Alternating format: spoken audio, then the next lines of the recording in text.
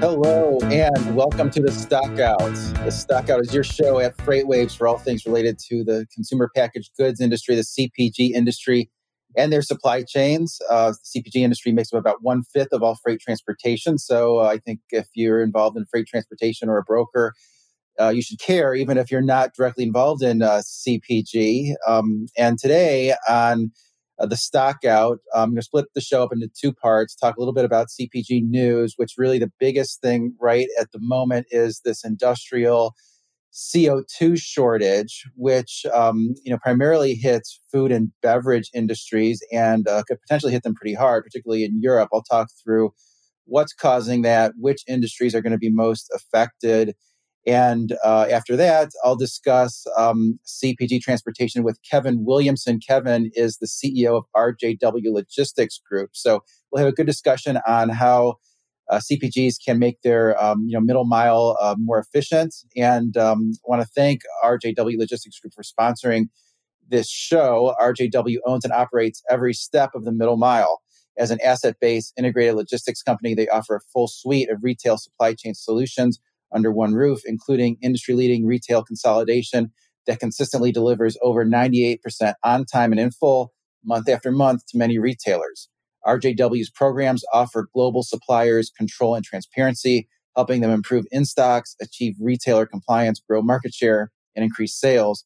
Visit rjwgroup.com today to optimize your supply chain. So big thanks to RJW Group, and we'll be talking to the CEO later in the show. But first, I want to get into sort of the main sort of CPG news, of the hour, which is related to the industrial carbon dioxide, CO2 shortages, which, this has hit, a bunch of news organizations, including a lot of the ones that are sort of trade rags in the CPG industry, a lot of in the food and beverage industry.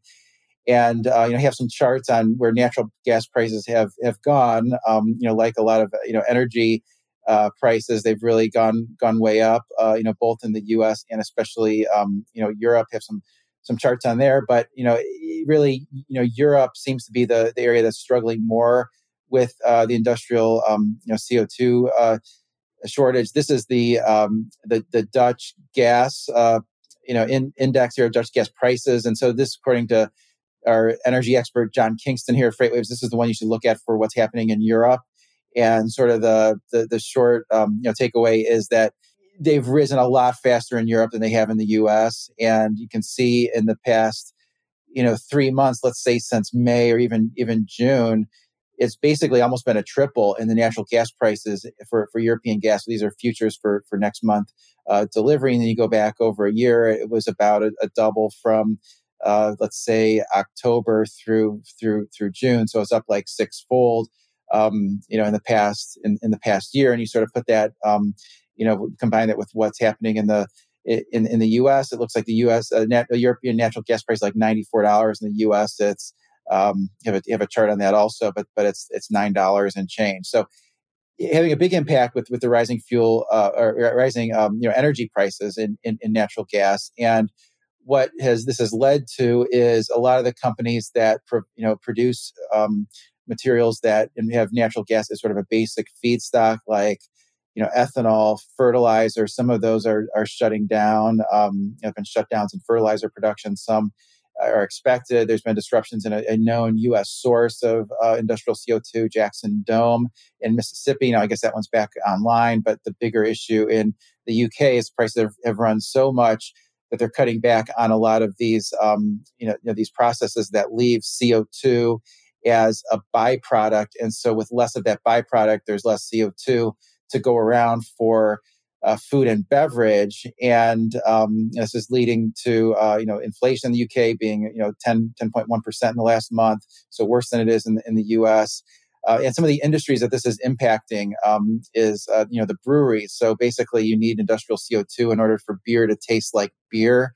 You need it for things like mineral water, for soda, in order for soda to have the fizz.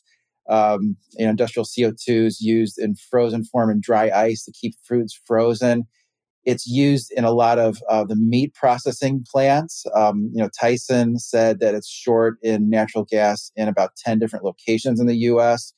And part of what it's used for there, I guess, is in humane slaughter systems where I guess they stun the animals with industrial CO2, before the slaughtering process, to just to make it more humane. So it's really impacting a lot of food and beverage companies, and about 70% of the uses is in food and beverage uses for industrial CO2. So I'll keep an eye on this for updates within the stock out, and try to update this every week. It does seem like it's an issue that's going to persist, because one of the reasons why they're short on CO2 in Europe is Russia is withholding agreed upon volume. I guess in certain pipelines they're operating at 20% of the agreed upon volume, and so it seems like this is retaliation for a lot of Western companies pulling out of Russia after the invasion of the Ukraine. So it does seem like it's going to be worse in Europe than the U.S., and it's going to persist for some time, unfortunately. So this will be something I'll keep everyone updated on in the stock out. So before we talk to RJW Logistics Group CEO Kevin Williamson, just give another quick thanks to that company. Are you assessing the advantages of prepaid versus collect freight management for delivery into retail? It's going to be something we're going to talk with Kevin about. RJW's retail consolidation program consistently delivers over 98% on time and in full to ensure a stronger shelf presence, increased in-stocks, retailer compliance, and overall retail supply chain improvement. Visit rjwgroup.com to speak with a retail logistics expert about the advantages of RJW's program and to make the best decisions for your business. So big thanks to RJW Group. And with that, would like to bring on their CEO, Kevin Williamson. How you doing? Thanks for having me on today. Yeah, no problem. Yeah, thanks for joining me, and thanks for sponsoring the show. Really appreciate that. Yeah, absolutely. I think logistics is a little bit easier than the political spectrum across the world and how to impact CPG with C2O. I mean, that's intense. This is easy. Yeah, exactly. I mean, we did a thing here on FreightWaves of sort of what's the area of most uncertainty going forward, and people had different responses there. But my response was, you don't know what's going to happen with China. And their situation with Taiwan and COVID lockdowns and all those things, but you really have to add Russia to the mix as well. So wanted to ask you. I mean, you talk a lot about sort of this collect delivery program versus prepaid delivery program in CPGs. Why don't you explain those to listeners, and what are the advantages and disadvantages of each? Sure.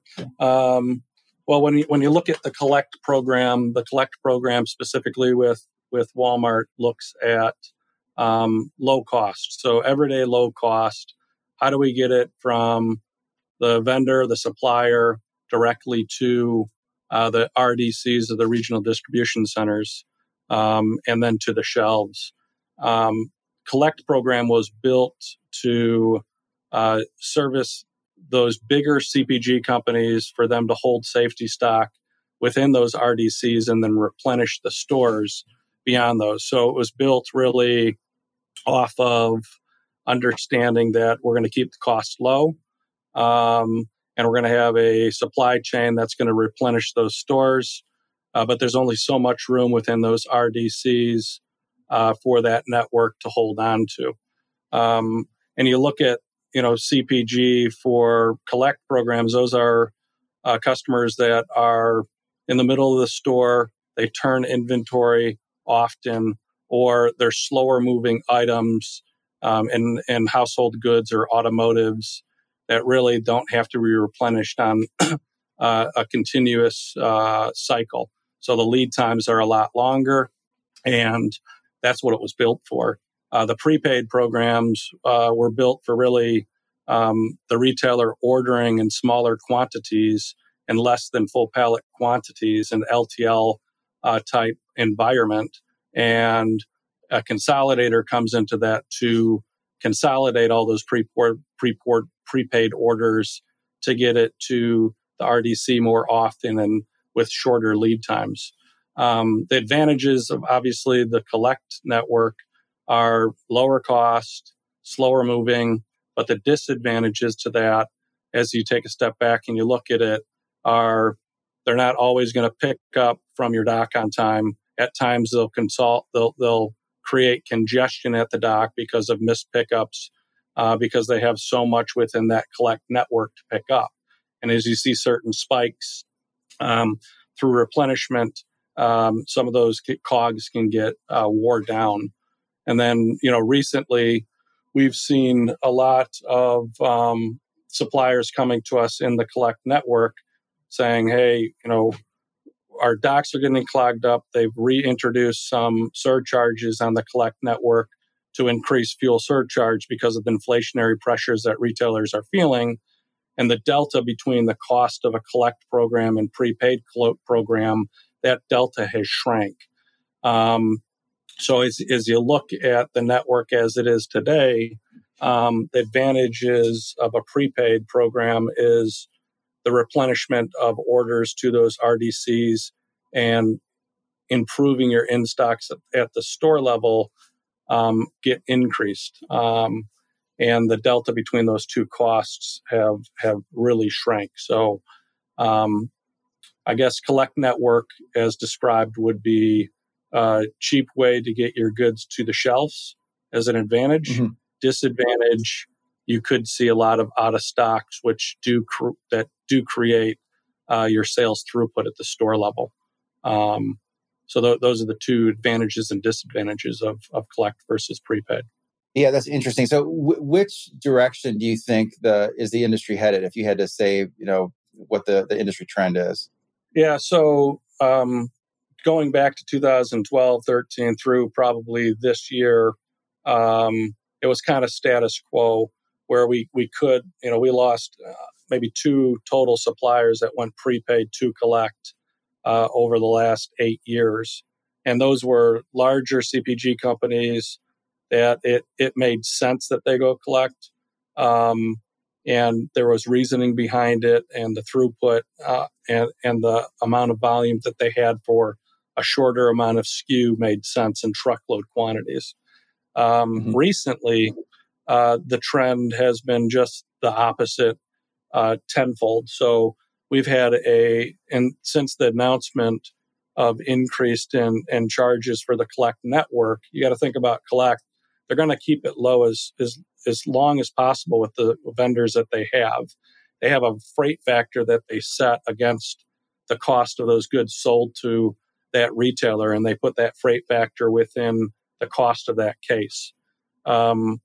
Retailers, if you look at the financial impact of retailers and having too much inventory and the inflationary pressure of fuel, cost of a driver, cost of equipment, retailers had to go to market and say, we've got to increase that freight factor in the collect network in order to at least have a break even in that division that we're running.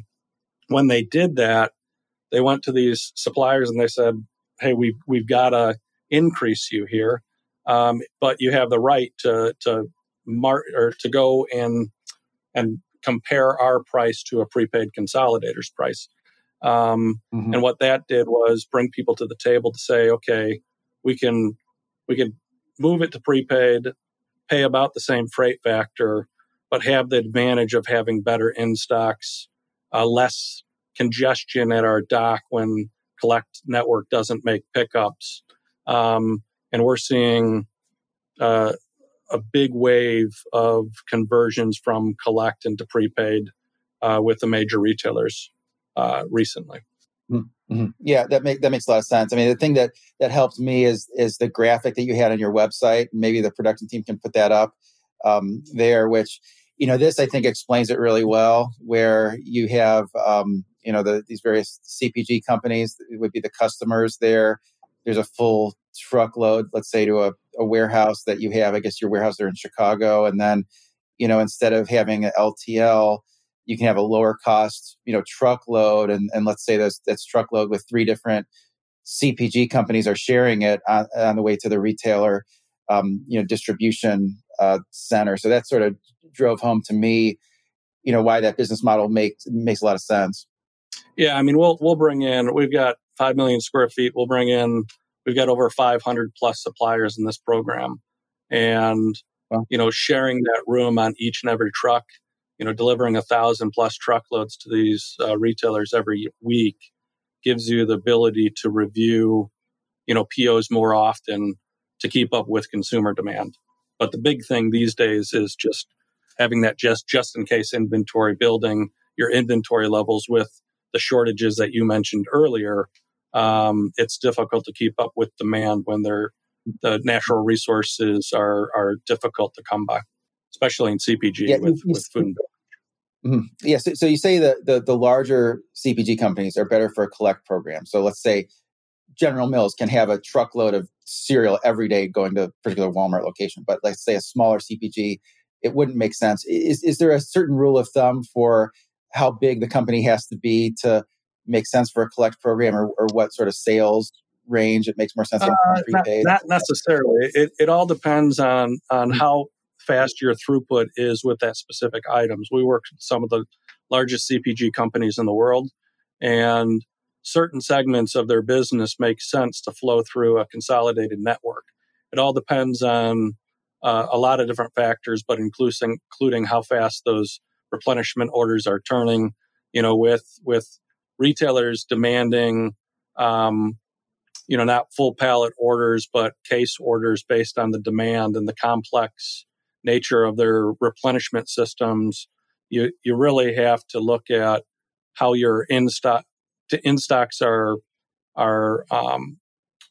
doing. So if you have low in-stocks or out of stocks at the store level, you've got to measure those things and find out what it is. But you're right. And in cereal, when it comes to that, where you've got one or two SKUs that make up for that, and you're going directly to that or importing directly container loads to the RDCs, those are the ones that make sense. But a lot of these larger CPG companies are figuring out that, we got to look at consolidation for certain segments of our business.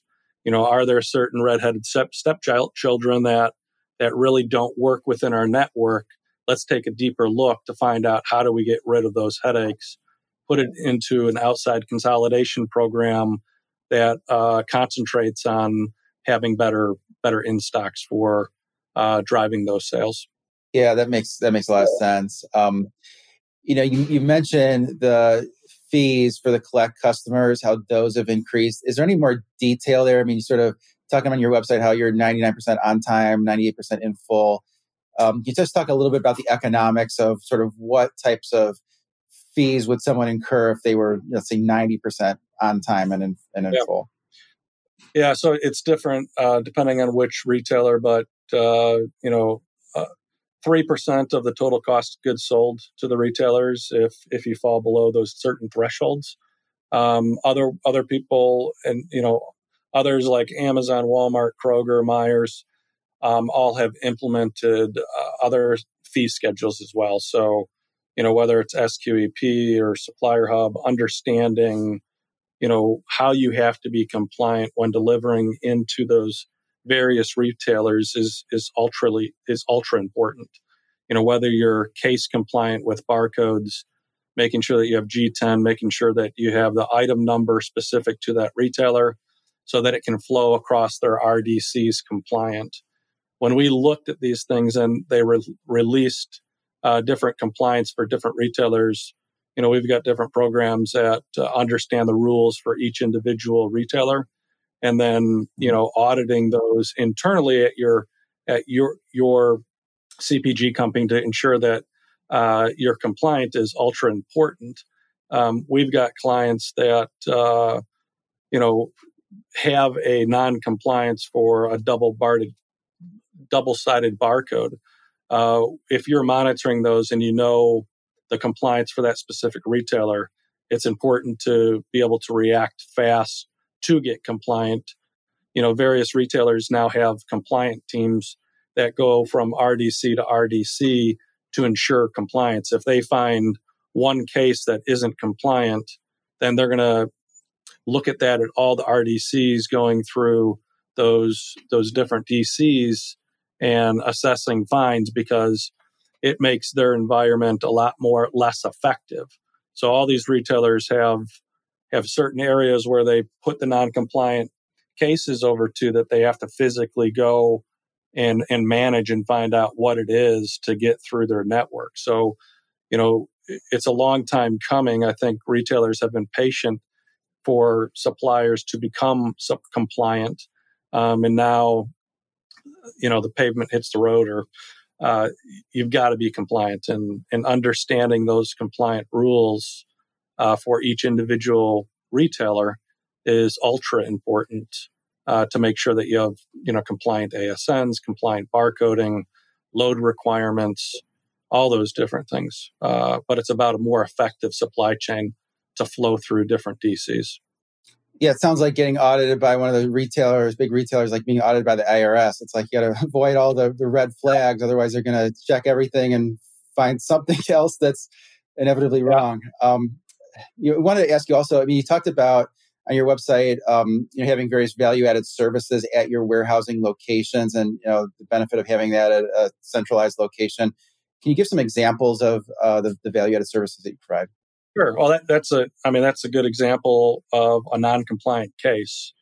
When those cases are flagged by the retailer, we have the ability to go into our inventory, pull all that inventory out, drop it on a print apply machine, read the G10, and then make it compliant to that specific retailer. So once you identify something that's non-compliant with the retailer, acting quickly on your inventory to get it compliant so those fines don't continue to add up is key. But the reason that we've created, a value-added services department is just for display building, inkjet printing, labeling, to be able to support the CPG companies so that they don't have to take it out of their 3PL, send it to another 3PL to get those orders compliant. We also have compliant teams within our building that looks for compliance that we're responsible for. Making sure that you have the integrity of a correct pallet, making sure that it's an A grade, making sure that it's loaded correctly, and all those certain things. But that's what value-added services is all about. But understanding that is important. Understanding the compliance is important as well. Got it. I find it interesting that you have all your warehouses in Chicago, and so on your site you make the case that that still makes sense even if you're a food manufacturer in Texas and you're ultimately moving those goods to Florida. Can you explain why that makes sense? Yeah, we've started this consolidation program from an empty 75,000 square foot building with maybe one or two customers in it to 5 million square feet and growing. And we followed a methodology that was a Harvard study on one route inventory management. And that's basically covering, we'll consolidate thousands of loads out of Chicago on a weekly basis. If we're able to share labor between buildings, there's little to no disruption on that fulfillment process. In order to maintain a high performance record, you need the people to do it, the buying power to do it out of Chicago, and then having that consistency to make those replenishment orders. So our one node methodology basically goes along the same direction of purchase power out of Chicago, and giving great performance on the outbound with consistency, and then labor sharing between all the buildings, and then also reducing our customers' inventory safety stock needs. So replenishing one inventory, one node for us to distribute throughout the whole country is really, the methodology between sending it up here and then sending it back out. We've taken a lot of clients from a multi-node into a single node and showed that the savings, there is no savings. It's about the same cost, but the value you get with, that consistency of reduced inventory holds, better performance is really the reason that we put that methodology together. And a lot of that has to do with the management and the leadership that you have to manage all of those customers under one big roof. That makes a lot of sense, and sounds like both for performance and sort of cost efficiency, it makes sense to have it all in a sort of a central location. So you're about out of time. You want to thank you, Kevin, for spending some time with us today. Where can people reach out to find more, to get in contact with you and learn about RJW Logistics Group? Yeah, you can just go to our website, rjwgroup.com, and if you need to reach out to anybody.